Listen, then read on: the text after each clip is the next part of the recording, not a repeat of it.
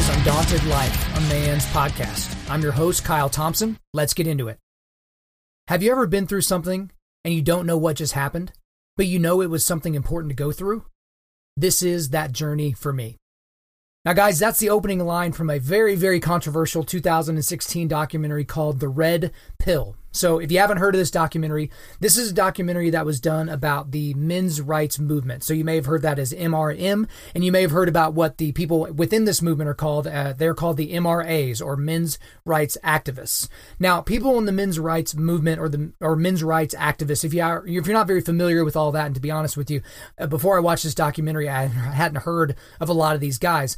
They've kind of been maligned as being kind of far out there extremists, as women haters, but in reality, it's a movement of men that are trying to make men's issues heard on a larger scale.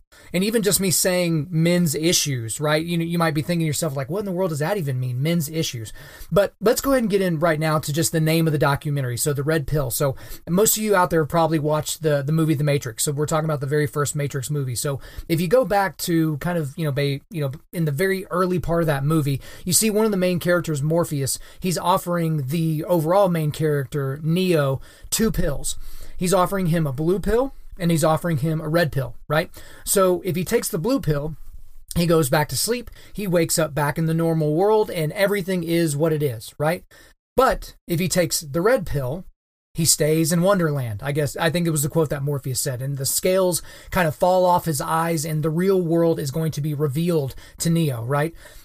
And what this movie is basically talking about, is what this documentary is talking about, is that the blue pill in this world is that men have all the power, right? That the patriarchy and everything therein has complete control over everyone and everything, including and to the biggest detriment of women, right? But the red pill is something different, and that's what this entire documentary goes into looking at. But this documentary it's kind of all over the place in terms of whenever you go to see what people are saying about it. So on one hand, you have people calling it, they've called it poison tasting, propaganda, unreasonable, offensive, unbalanced. And even if you look at what the critics say on Rotten Tomatoes, the critics only give it a 29% on Rotten Tomatoes. But on the other side, it's been called eye-opening, fascinating, deeply emotional, rich, brilliant, and it's an 8.4 out of 10 on Internet Movie Database, so IMDb, and that's really, really high on IMDb.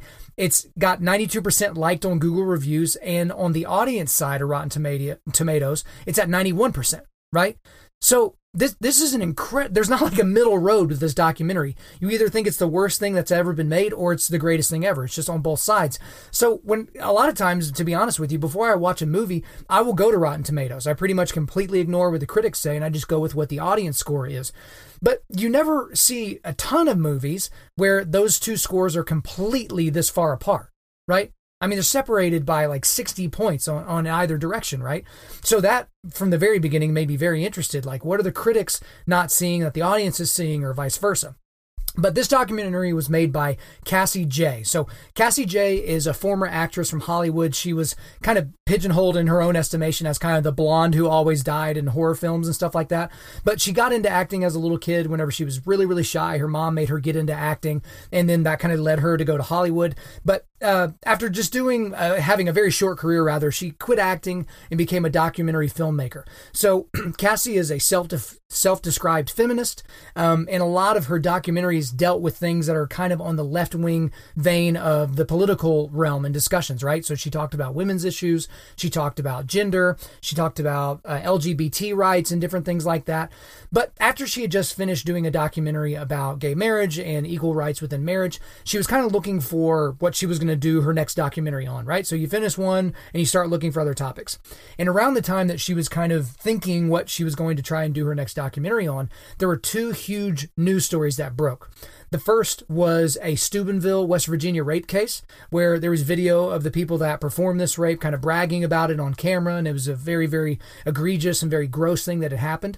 And also in India, there was a gang rape of a woman on a bus, right? And you could see it on the bus's camera. You could see it going down. It created a lot of outrage in India. And so this was kind of her sign to herself that she was going to begin researching rape culture. So she was going to be hot on the trail of rape culture and trying to do a documentary about that. Now, doing her research about rape culture, she came across a website called A Voice for Men. And this is a website ran by a guy named Paul Elam. And she found an article on there that it was basically talking about how women wanted to act out their rape fantasies. So as ridiculous as that might sound, like that is an article that was on this website. And so again, she's still kind of researching rape culture, but she was going to look at some of the things that were going to be posted on this website, A Voice for Men. So she began reading more and more articles, and many times she said she had to stop actually halfway because the content was very, very offensive and explicit in a lot of different ways. But doing all of this research and reading all these articles on A Voice for Men, she kind of became aware of the men's rights movement. So that was kind of her first dive into the men's rights movement. And then she decided that she was going to take a very, very deep dive. And she decided that she was going to go down the rabbit hole and do a documentary on the men's rights movement. And obviously to get that kicked off, she was going to need to introduce herself and get to know some of the men's rights activists, or MRAs. So, in my description of this documentary, guys, I'm going to look at, some important people, and then I'm going to also look at some important topics from the film. Now, I'm not doing a review like from beginning to end. I'm not doing a summary or anything like that. I'm basically going to be pulling out high points about these people in this documentary and some of the topics that are brought up in this documentary, because when you watch it, which obviously I'm going to suggest that you do so, you're going to see that these characters and these people that are, these real people, they're coming in and out of the story at different points. And it's usually kind of topic based, and there is a narrative arc to this whole thing. So on this first part, I'm really just going to help you with some of the most important people from the documentary. So I already mentioned Paul Elam. So he was, in many ways, I guess, the central MRA in the documentary, right? So A Voice for Men founder. This is how the director and producer of this film kind of found out that this was even a movement. And he had a very important quote that I found that he said right there in the middle, and it had a very profound effect on Cassie as well. And it was this: trying to articulate the entire men's rights activist platform is like trying to understand a snowdrift, one snowflake at a time. So he looks at a lot of different things, Paul Elam does. And, if you go to his website, some of those articles, like, I just don't know how you could, stomach those or agree with them. But he really kind of talked a lot about how men need to be seen as human beings, not just human doings. I think that was a direct quote from the documentary. Men need to be seen as human beings, not just human doings. So we look a lot at how men are very, very capable of providing, money and kind of taking care of a household in that way. And so he thinks that men have kind of been seen as less than human. That's one of his contentions in this film. And also he made a lot of different distinctions about kind of where women's groups, so women's rights activists, kind of where they draw the line. He even made one comment towards the beginning of the documentary, which he said, women's groups aren't complaining that there aren't enough female ditch diggers, right? So it's like, it's equality for all, but really only on the things that we want. Like, we want equality in, higher education. We want equality in the STEM fields. We want equality with doctors and lawyers and things like that. But you're not really seeing this overwhelming outcry from these individuals on some of the more labor-based type things. Then there was another guy in this documentary named Dr. Warren Farrell. You may have actually heard of this guy, but he's a best-selling author and a social anthropologist. And his book that kind of rose to fame for him was called The Myth of Male Power. And some of the biggest ideas from this is that women are seen as sex objects and that men are seen as success objects, right? Women as sex objects, men as success objects.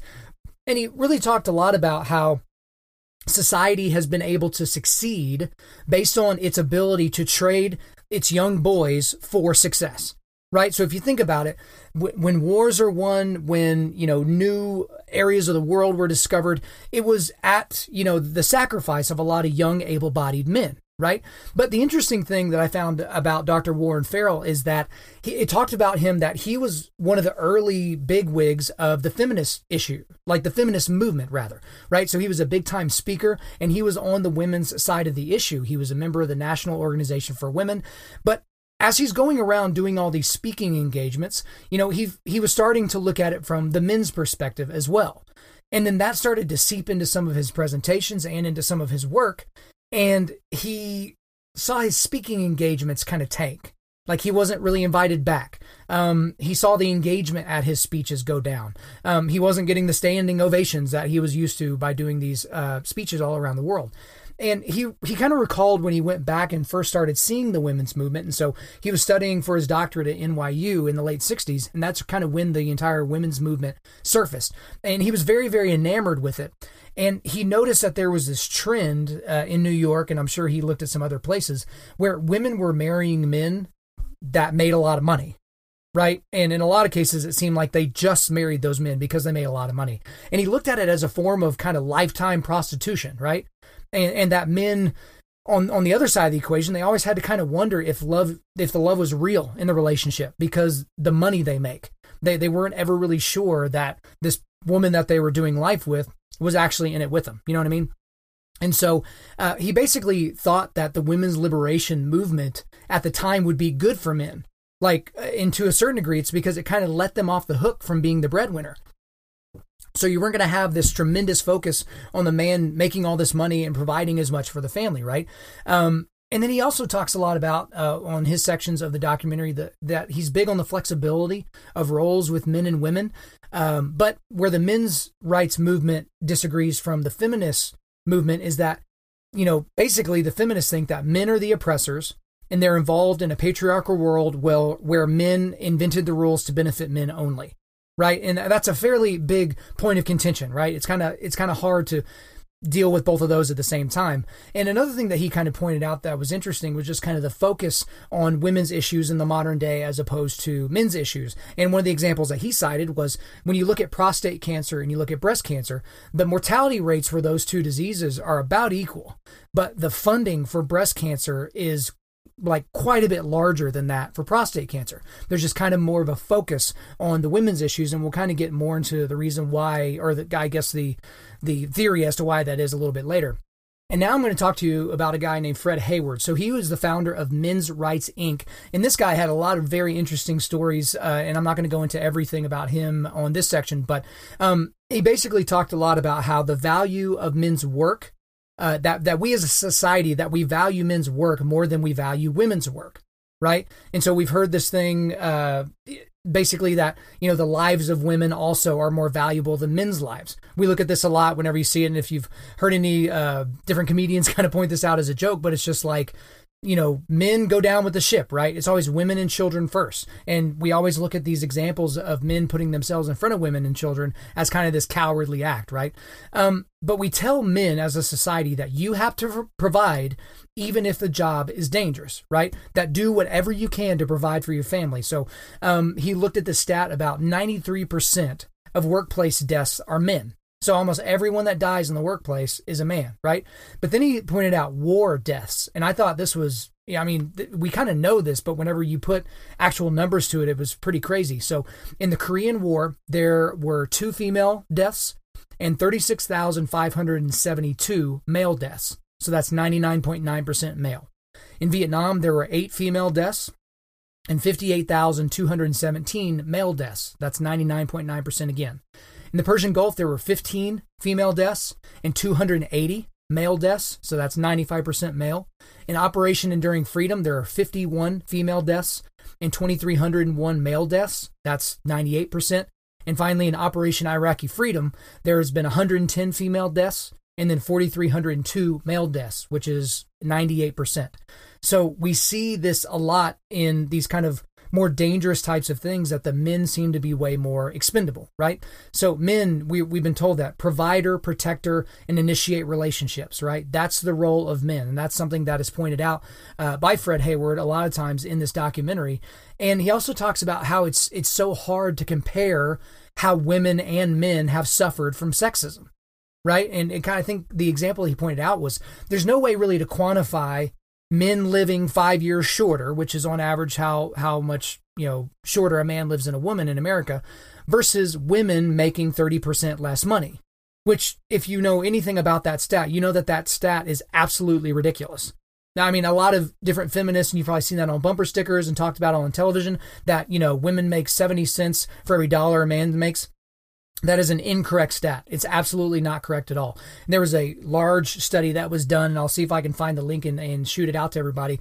But there was a large study that was done. It looked like at the top 50 metropolitan areas in the United States, and it looked at men and women and what they were making in the same exact fields. And whenever both of the parties, so the men and the women, worked in kind of an uninterrupted fashion, right? So they didn't take any time off. Women actually made more than the men in almost every single one of these 50 metropolitan areas that they started at. The big difference, obviously, is that some women decided that they were going to take time away from their careers in order to have children, right? Biologically, they're the ones that have to have the children. So when you take time off away from your business to have kids, or from your profession to have children, and whenever you come back to work, you're not wanting to work as many hours, you can't expect the pay to be equal, because it's just not equal. And one thing, I kind of look at this as an entire group of people. So there's a lot of feminists in the documentary. So Cassie Jaye made sure to talk with a lot of different feminist groups and individual feminists throughout the documentary. And so some of the things that they said is that, the men's rights movement is just part of the backlash, right? So they look at the men's rights movement just as basically a backlash against women getting rights, women kind of developing into our culture, right? It's just that, the men are threatened by the gains that women have made during the feminist movement. And that you hear them say that, the world is certainly not tilted in the woman's favor, and that the idea that men are victims just doesn't have any traction.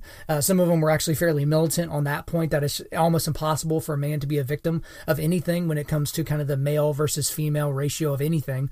And in the men's rights movement, some people even claim that the men's rights movement is the gender version of white nationalism, which I felt was a pretty extreme statement to make. But this guy made it, that men aren't disadvantaged at all under the law. They think that men shouldn't have more rights in custody because women are doing the majority of child care during the relationship.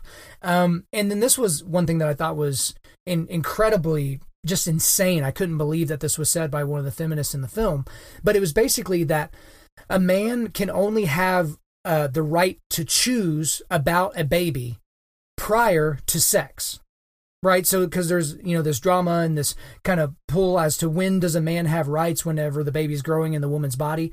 Well, this feminist was basically saying that basically before sex happens is the only time the man has a choice, right? So once pregnant, all the decisions are with the woman because the woman is the most impacted, right? That ultimately she has the biggest responsibility to the child, which I thought was an unbelievably reprehensible thing to say, but it's something that was thrown out there. And one thing that you see during this documentary is, and I'll talk a little bit more about it later in detail, but Cassie was very conflicted while she was going through this documentary, hearing from both sides of this issue. And even in the middle of filming this documentary, she kind of reached back out to some of these groups, some of these feminist groups, and she even entered some feminist groups to kind of help, I guess, ground herself when she started to feel challenged, right? Because, again, she was a self-described feminist from the very beginning of this research, but then she found herself kind of questioning all these different ideologies, and she was trying to ground herself again. Now, one group that was incredibly interesting from this documentary was a group called the Honey Badgers, okay? So in contrast to the feminists, these are women who support the men's rights movement. So I don't think this is obviously a very large group of women, but there are quite a few women that are supporting the things that the men's rights activists are trying to bring into the modern cultural conversation. And basically there was this need to be able to recognize men that they are vulnerable, right? And how women can be actors, right? How women can do bad things, how women can be violent. But I want to talk about one specific honey badger, and her name was Karen Strong. And she was probably the most outspoken of all the ones that we saw in the documentary. But she told an incredible story. So I've watched this documentary twice, and after I watched it the first time, this was probably the very first thing that, stuck in my brain out of all the things that I heard in the documentary. She talked about a story, a really incredible story about Boko Haram. So if you don't know, Boko Haram is an Islamic fundamentalist terrorist organization that basically operates mainly out of Africa.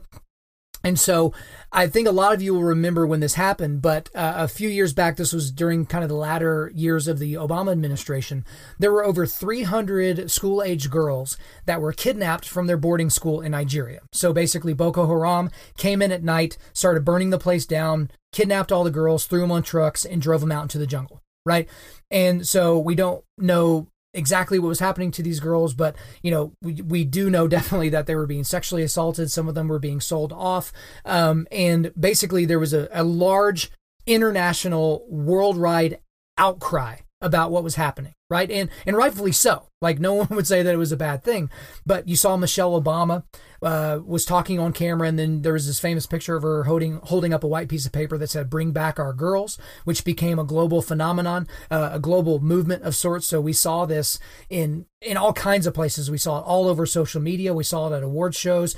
Bring back our girls. They were talking about it on Ellen. They're talking about it, at the Grammys. Like, it was all over the place, right? And basically how this was spun in the media is that these Islamic fundamentalist terrorists were just not wanting these girls to get an education, right? So it was this patriarchy, this, Islamic fundamentalist patriarchy that was just trying to be misogynistic and hold down these girls and not allow them to get an education of any kind. That's how the mainstream media spun it. But in reality, these men in Boko Haram didn't want anyone getting an education. Like, anybody. Because a lot of these boarding schools, they were teaching more of a Western, sometimes secular style of education, right?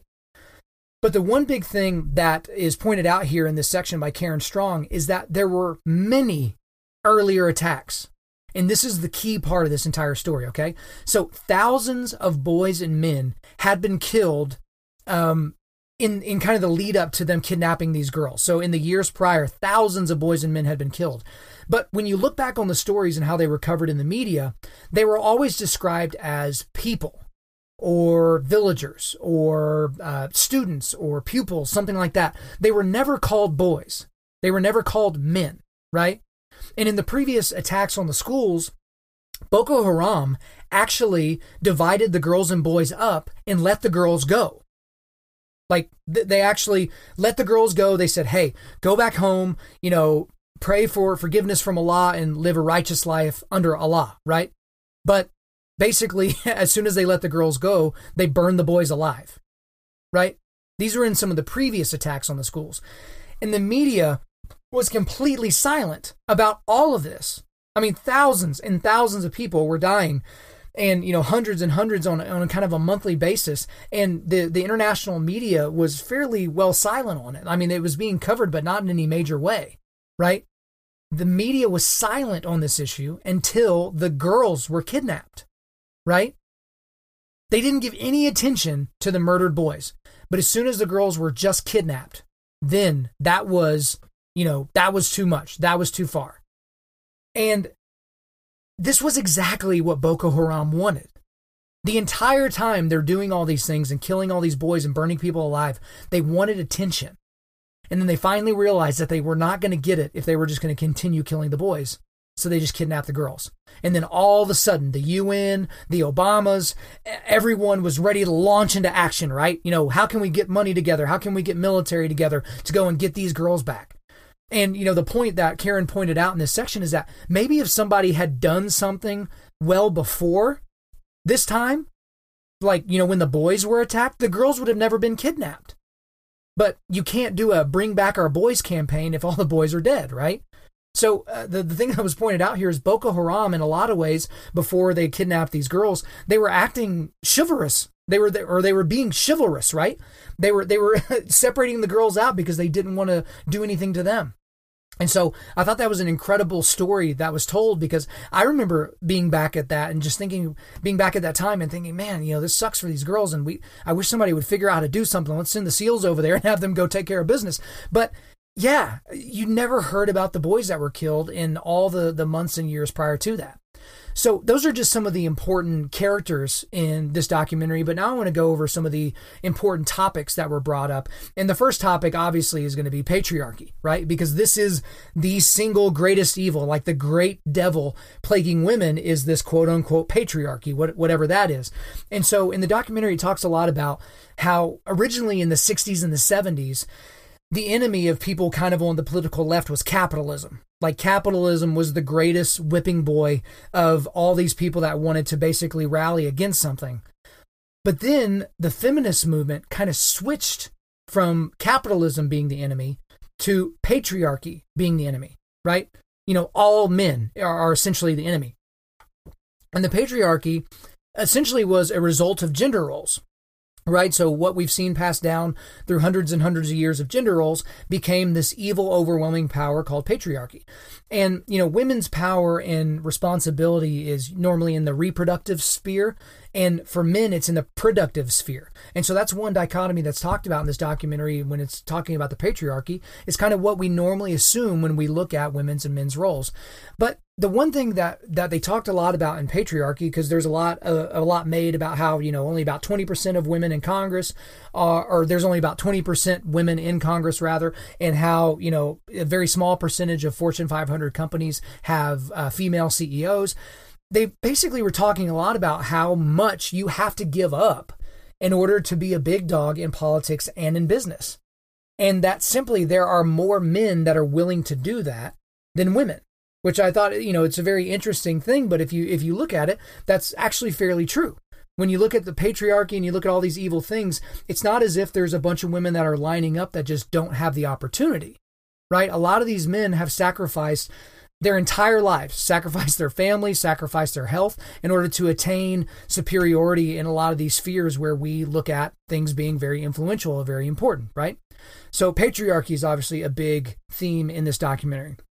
Also, we look at issues of custody, paternity, and father's rights. And so it was pointed out in this documentary that for the most part, a lot of men come to the men's rights movement or become an MRA after a divorce, where they lose custody of their child, right?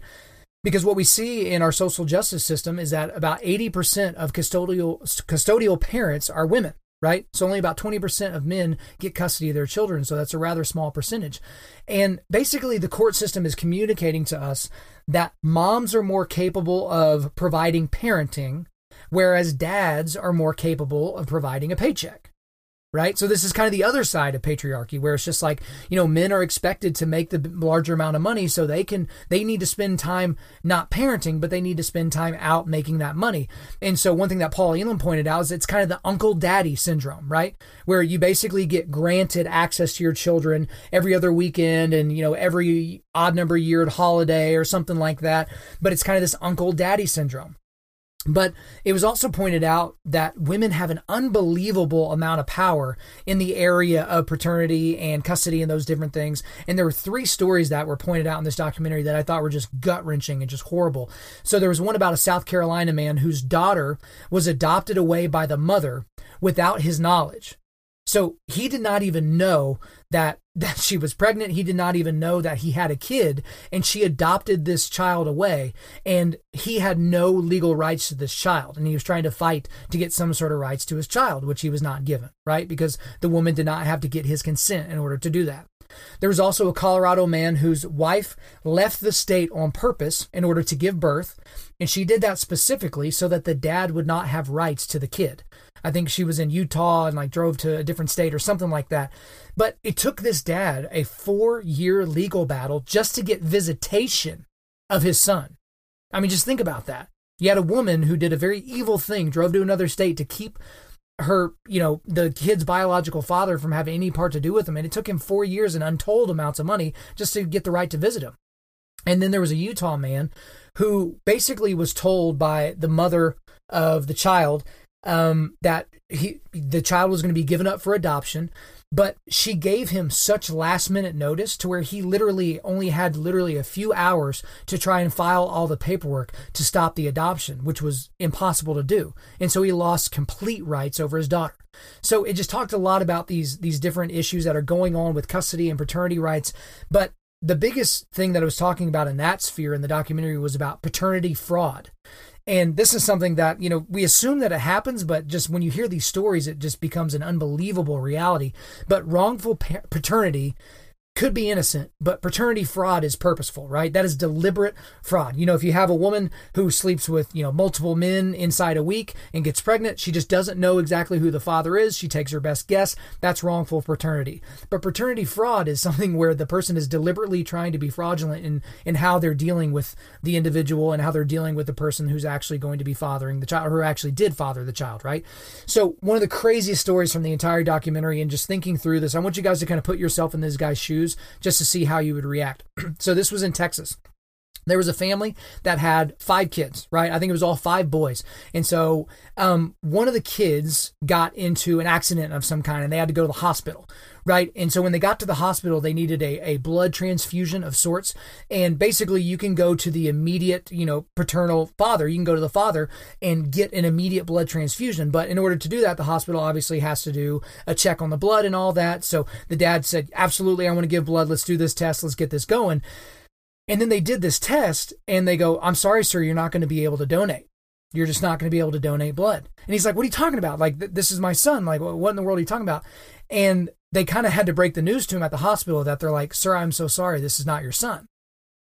Which, his kid's in there who's had a terrible accident. And now he had to hear this from the doctor. And kind of long story short is that what ended up being the case was that none of the kids were his. Like none of the 5 sons were his. They were all the sons of a guy that lived down the street. Yeah. Think about that. So the mom of these children knew the entire time that it was not the guy that had been living with her husband. It was not her kids, right? She knew that all 5 of the children had been parented and fathered by the guy down the street. And so here you have this guy. He's, been raising these kids as his own for so long, and then all of a sudden he's gut punched with that. So just deliberate paternity fraud. And there was also a story about a Michigan man who was on the heels of going to jail because he owed $30,000 in back child support to the mother of a child that isn't even his.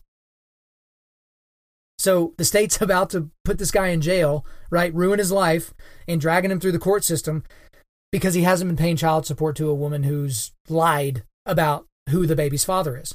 So what ended up happening is at the hospital, the woman just had to put someone's name down, and she put this guy's name down. But they did a paternity test, and that is not his child.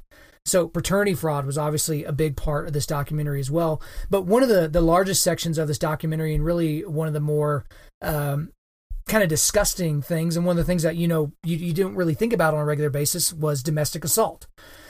In that, there's a lot of different areas you could go, and I don't go into, all the things that was talked about in the documentary here, but police basically don't take female to male domestic assault that seriously. That's something that we see a lot, in that there are men that are being arrested even when the female is the aggressor. That's just kind of the default nature of things. But the reality is that there are plenty of men that are on the receiving end of domestic violence, right? So the stats are fairly damning that, about 1 in 3 women is going to experience domestic assault. And also 1 in 4 men is going to be the victim of domestic violence. So 1 in 3 women and 1 in 4 men. Like, that's actually really crazy. In 2014, the Center for Disease Control, they released these numbers that in 2014, 5.4 million men had been victims of intimate partner physical violence, whereas 4.7 million women were victims of intimate partner physical violence. 5.4 million for men and 4.7 million for women. This goes completely against the narrative that we get, right? That women are just beaten on this regular basis, and that it's never an issue that happens for men. And then one thing you look at, and one thing that's incredibly important, is if a woman is being beaten by a man, which it obviously happens, and it's way, way too common, there are domestic violence shelters. And there's literally over 2,000 of them across the United States. They get a lot of funding, and they take in these women that have been battered. However, if you're a man that is on the receiving end of a female aggressor, there is only one domestic violence shelter in the entire United States that will take men. There's one. So out of the over 2,000 domestic violence shelters, only one of them takes men, and it's located in Arkansas. And, almost all of these shelters are state funded, right? And it's just a really important thing to think about that we don't normally think about that as an issue, right? And one thing that we look at is there's a lot of different things that if you brought it up in another context, we would just think it was crazy. So one thing that was brought up in this documentary is that 78% of all suicides are men, right? So if suicide prevention services were only extended to men, we would see the inequity almost immediately, right? Like we would think, wait a minute. There is 22% of women that are killing themselves. Why would we only give this right and for service and for help to men. That doesn't seem like a very good idea. There's another character from this documentary named Erin Pizzey. So she's a big men's rights movement person now, but she originally came to prominence because she founded the first ever women's shelter. So this was back in the UK in 1971, right? And so, but the reason why she has kind of become maligned by the women's rights movement is because she acknowledges, and was one of the first to vehemently talk about this, she acknowledges that domestic violence is almost always consensual. So she's been barred pretty much from every feminist movement and all these different rallies, and she's even been barred from her own shelter.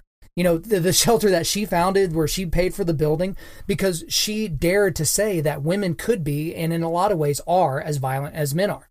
And we see a lot from the other feminists that are mentioned in this documentary. They kind of come out and say that domestic violence is just a euphemism for wife beating, that they don't even acknowledge that this could possibly happen to a man.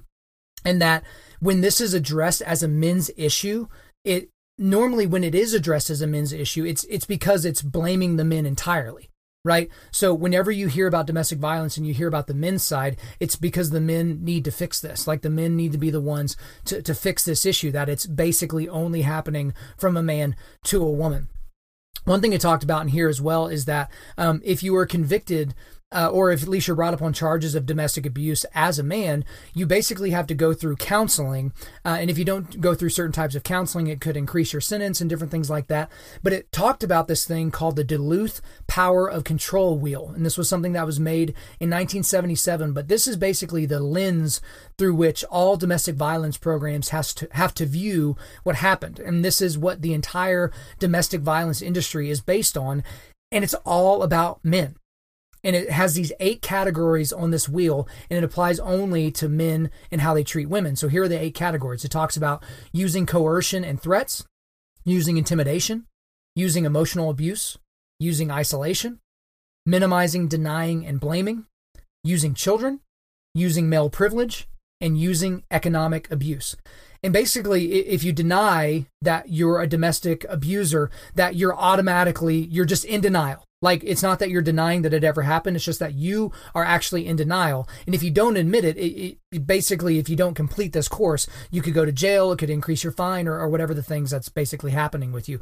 And so one thing we see, and this is another important topic based off of this, is just kind of how militant the radical feminist movement is. So I'm not talking necessarily about first wave feminism, but it's the radical ends of second and third wave feminism. And basically, a lot of feminists have gone through and successfully been able to advocate for the rewriting of laws, but it's only the laws that help women. So when men have tried to rewrite joint custody laws so that they could actually have more right to their kids, feminists fight against that. You know, feminists have fought against, very, very violently. They fought against, not actual violence, but they fought against paternity tests at birth as being some sort of a infringement on the rights of a woman. And, feminists have actually been fighting rape laws, including men, right? Specifically in India. They were, people in India were trying to make sure that men that were raped would be able to be included in these rape laws. And feminist groups have actually fought against that. So, it just became clear a lot in this documentary. And again, you're looking at kind of one person's point of view at a time, and there's this overall narrative arc. But anytime a point of view is presented that's contrary to kind of the accepted feminist view, it's shut down or shouted down. So it looked at a lot of these speakers, a lot of these characters that I've talked about in this documentary, when they've gone to speak on college campuses or anything to do with the men's rights movement. There's like rioters and picketers outside. They'll go inside of the presentation and they'll just make a lot of noise and make it impossible to hear what the speaker is saying. They'll pull the fire alarm in the middle of a presentation. Like, it's just a lot of different things become shut down or disrupted anytime any point of view is presented that way. And Cassie Jaye, guys, like, she's been destroyed for this documentary. I mean, this is, just a little blonde woman who just decided she was going to study this, and all of a sudden she's presenting it in the way that she found it, and she has just been raked over the coals. Like, she's just been lambasted. It's really been nuts. And, the conversations on this topic are being silenced. And that's one thing that she found as she was kind of going through this entire process, was that a lot of these voices, you never hear them because it doesn't fit a particular narrative. You know what I mean? But one of the last things I want to talk about here is a really awesome thing that I saw Cassie do. And that is that she basically kept a video diary during all of these interviews and research. So she was filming and doing the research for this documentary over about a year. I think she mentioned that it was about a year. I think it went far beyond that. But she did something that was very bold and very ballsy. And so she kept a video diary the entire time, and she included a lot of parts of the video diary in the documentary. And one of the cool things that you can see is you can see her views being challenged. Like, you can see it as the arc and the narrative of the documentary is being presented to you. You can see that her views are being challenged directly. And she even admitted that within feminism, she could draw on personal experience as a woman, right? She could always draw on those things, but she couldn't do that with the men's movement because she wasn't a man. And at the time that she was doing this documentary, I don't think she was in a relationship with a man. And so that's kind of one of those things. It was hard for her to sympathize. But she became very uncomfortable with the concept that women actually have it pretty good. And just think about that. The realization that women in modern Western society actually have it pretty good made her uncomfortable. Like, you could just see it. You can see it in her face that she was so torn by that. And then she wondered if men tune out the feminist movement because they have it so bad on their side too. That when all you hear is the feminists talking about how bad things are for them and the plight of the modern woman. And then these men are experiencing all the things I talked about earlier, like these issues with paternity fraud and these issues with custody battles and different things, and doing all these difficult and dangerous jobs. You know, they don't want to hear a feminist get up and tell them again about how bad they are. So in one of these diaries, she mentioned that she was actually thankful that she wasn't born a male. Like, she was thankful that she was born as a female in this society that she's in. And, you know, that she herself was not sure that she would want the responsibility of dying to sacrifice for the greater good, or of providing in some sort of a massive way. And in one of the videos, she actually becomes visibly upset when her paradigms were being challenged. Right? So you can see her going back and forth, even in the same statement that she's making to the camera, because she's being challenged in such a big way, right? It was just a big time struggle for her to try and find truth, because we hear that, you know, the truth is always somewhere in the middle. But these two camps, basically the feminist movement and the men's rights movement, they couldn't have been, you know, any farther apart, right? So where is that happy medium? Where's that happy middle? And she really never thought that she'd be doing a documentary on men's rights movement and it would challenge her feminist ideology. I mean, again, she wasn't exactly proof texting when she was going in trying to make this documentary. She was honestly curious about the men's rights movement, and she thought she could do a good job of telling their story. And then obviously she was going to just keep her own sentiments. But what she found is that the MRA's points were substantiated by the data. That over and over, and just to be honest, guys, when you watch this documentary, you're not going to necessarily see yourself in a lot of these guys. Some of these guys seem to be really well put together. Some of these guys, maybe not so much. But she could just see that no matter how the data was presented to her from all these different MRAs, that it was substantiated, that these guys were not making up the plight of the modern man in a lot of these different areas. And it just kept putting her on the defensive. She just kept finding herself on the defensive.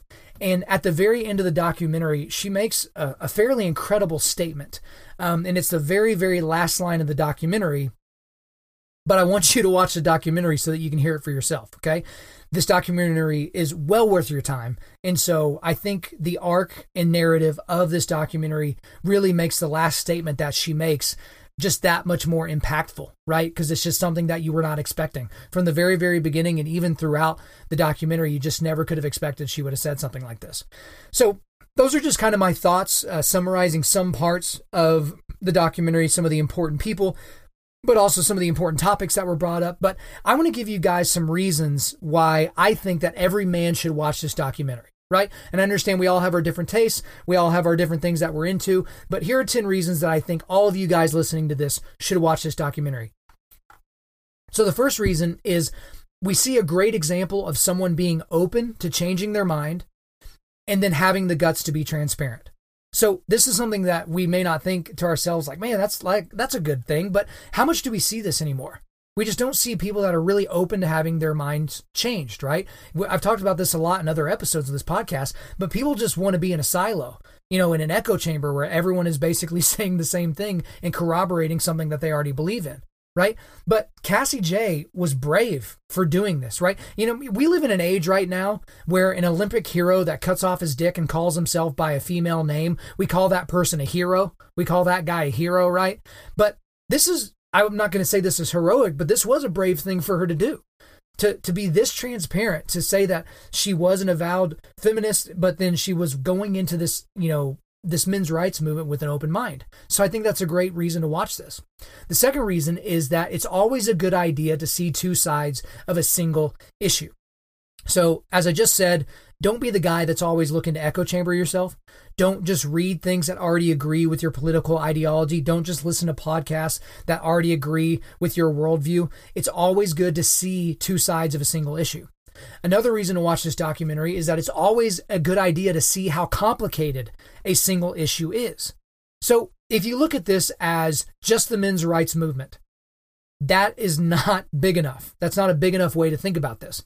Even if you look at this as the women's rights movement versus the men's rights movement, that's also not big enough. There are so many things, guys, that I didn't even talk about. Again, I only have so long to record this podcast, and this is a 2-hour-long documentary. So there's a whole lot of content in there that it just didn't really fit into what I wanted to share with all you guys. So just, you have to be able to see how complicated even a single issue can be. And I'm absolutely positive that there were other pockets of pain and other veins of these stories that we didn't even get into, because even as the documentary filmmaker admitted, she only had a couple hours in order to tell this entire story, right? So another reason why you should watch this is that it's popular and it's relevant. Yeah, it was made in 2016, but it's made the rounds. It's on a lot of different avenues, and it was actually suggested to me by a female. On social media, there was someone that I shared some article about how boys are suffering in modern society, and someone sent me a suggestion that I should listen or watch this documentary, and it's been great, and I'm really glad that she did that. A fifth reason, I think, is that it's a conversation starter, guys. I think this is a great thing that you can do, a great thing that you can watch with other guys, and you could come together and discuss it afterwards. Watch this with your wife or girlfriend or something like that. See what she thinks. If you know a feminist in your life who's, fair-minded, someone who's going to be able to look at things objectively, have them watch it and you watch it yourself, and then come together and talk about it over coffee. I think that'd be a really cool thing. It's a great conversation starter. There's a lot to talk about. Another reason I think every man should watch this is that you don't want to be caught off guard when these topics come up, right? And by these topics, I mean the topics that are talked about in this documentary. So some of the favorite things that feminists like to argue about, and some of the favorite things that men's rights activists want to argue about and want to bring up. So you don't want to be just caught unaware and you all of a sudden are in some sort of a political discourse or discussion with somebody that's like, oh shoot, I don't really have a fully formed opinion on this. Another reason I think you should all watch this is because men's issues are real. They are. And just even saying that statement, some people are going to be like, oh gosh, here we go. This guy's going to be talking about men's issues when there's all this plight of all these other people in the world. And I get it. We're all in a post-Genesis 3 world. That's where we're all living. So we're all living in a broken world, just trying to do our best. But there really are men's issues. I talked about a lot of them up top, so I'm not going to retell them now, but there are issues out there that need to be discussed. Another reason you should watch this documentary is that men's issues are trending in a bad direction. So when you look at what guys are doing in higher education, when you look at different things that are happening in the workforce, we're not seeing things really going that particularly well for men. It's really trending in a bad direction. And so, and it's only becoming worse. Like there doesn't seem to be this big revolution of focus on, boys transitioning into manhood in a proper way. You don't see a lot of guys calling for, hey, why is there less than 40% males in higher education now? Why are so many men kind of, failing out of college? Why are they leaving college early? We're not seeing this big public outcry for the plight of men, right? And since these issues are trending in a bad direction, the more you know about them, the easier it is going to be for you to recognize it in your life and to be able to have an effect on yourself and the men around you. Another reason I think you should watch this documentary is that we need to be able to stand in the breach for the next generation of men. That's something that we need to be able to do, right? So when we become a sage of sorts, so at some point in your life, hopefully you will be able to transfer to being the guy that has the wisdom. So you're the guy in the neighborhood with the wisdom. You're the guy at the church or the guy at your job that has a more of a wisdom-filled approach to things. You're going to need to be able to stand in the breach and help out the next generation of men. You're going to need to help them understand what's going on inside their heads, inside their hearts. You're going to need to help understand the spiritual issues that they're going to be going through, the societal and cultural issues that could be crushing them. You need to be able to help out with that. And a final thing that I think, or final reason rather, that we should all watch this and that all of you should watch this documentary is it's an opportunity to take the red pill. Right, so that's obviously a play on words from something that has gone on with the naming of this documentary. But there are always opportunities to have your eyes opened to reality, right? But normally we get to choose whether or not we go down that path. Neo in the Matrix had a choice between the red pill and the blue pill, and he chose the red pill. So we always need to look at things within culture and see if there's a way to understand it outside of the normal accepted cultural narrative. So when we look back on history, we always look at these things that happened in history, like how could this have happened? Like how could people have followed Hitler and have thought his ideology was great? Like how could people have gone along with some of the atrocities that Genghis Khan thought was a good idea? We always look back, but then it's just like when you're living in that time, it's so hard to pull yourself out from ground level and ascend to the 30,000 foot view to look at the entire situation. And also, guys, look at it from this perspective. The gospel is probably the biggest red pill ever. Right? Because think about it, we live in this secular age and we live in this very non-theistic age where everything culturally is pointing in that direction. But the gospel of Jesus Christ is the red pill. It is the reality that we all need. If you take the blue pill of culture, you're just going to sink right back down into what culture's telling you to do, right? Do what makes you happy.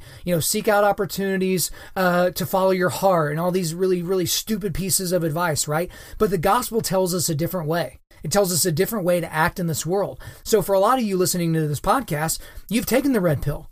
Like you believe in the gospel of Jesus Christ. And for those of you that don't, all you have to do is accept it.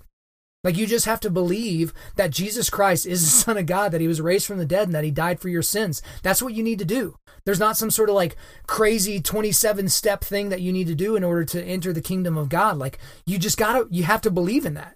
And that's the red pill, guys. So this is another opportunity for you to take the red pill and something that would be incredibly beneficial for you.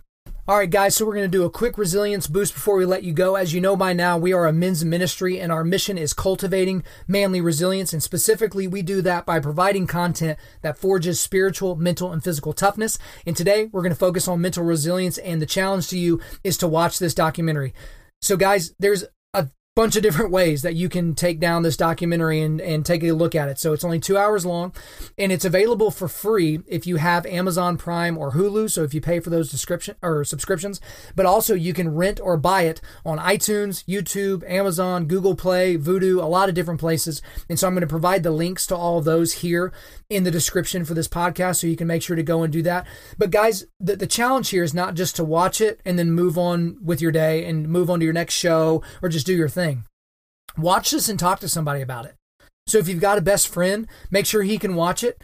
Maybe I'll watch it at the same time. Maybe I'll watch it separately, but get together and talk about it. I think this is really important. I challenged you earlier, if there is someone who's a little bit more on the feminist side of the issue, why don't you have her watch it? See what she thinks and just be okay with the fact that when y'all do come together for coffee or something like that, that perhaps this individual's not going to see it the same way as you do. And that could be a woman or a man, right? So there are men that kind of fall on the feminist side of issues. So just be open to having that type of discussion. I think it'd be very beneficial for you. All right. Thank you guys for listening to this podcast. As always, we would like for you to subscribe to this on iTunes, SoundCloud, or Google Play, and refer your friends to listen and share all of this on social media. If you use the hashtag #UndauntedLife, or if you tag us in it, we'll find it and we'll give it a like. If we deserve a 5-star review, please leave us one. And also, guys, I am booking speaking engagements for 2018. So if you want me to come speak to your company, to your team, to your church, to your Sunday school, to your camp, just hit me up at info info@undaunted.life. Again, that's info@undaunted.life. Our website is www.undaunted.life, and you can follow us on Instagram and Twitter @undauntedlife and facebook.com/undauntedlife. You can check out our free devotionals on the YouVersion Bible app. Just search Undaunted Life under plans. And as always, we want to thank the band August Burns Red for allowing us to use their entire music library for our content. The intro-outro track on this podcast is their song King of Sorrow, which is off their latest record entitled Fanta Anthem. Links to all of this are in the description. I'm your host, Kyle Thompson. Remember, keep cultivating manly resilience, keep forging spiritual, mental, and physical toughness, keep seeking the Lion of Judah.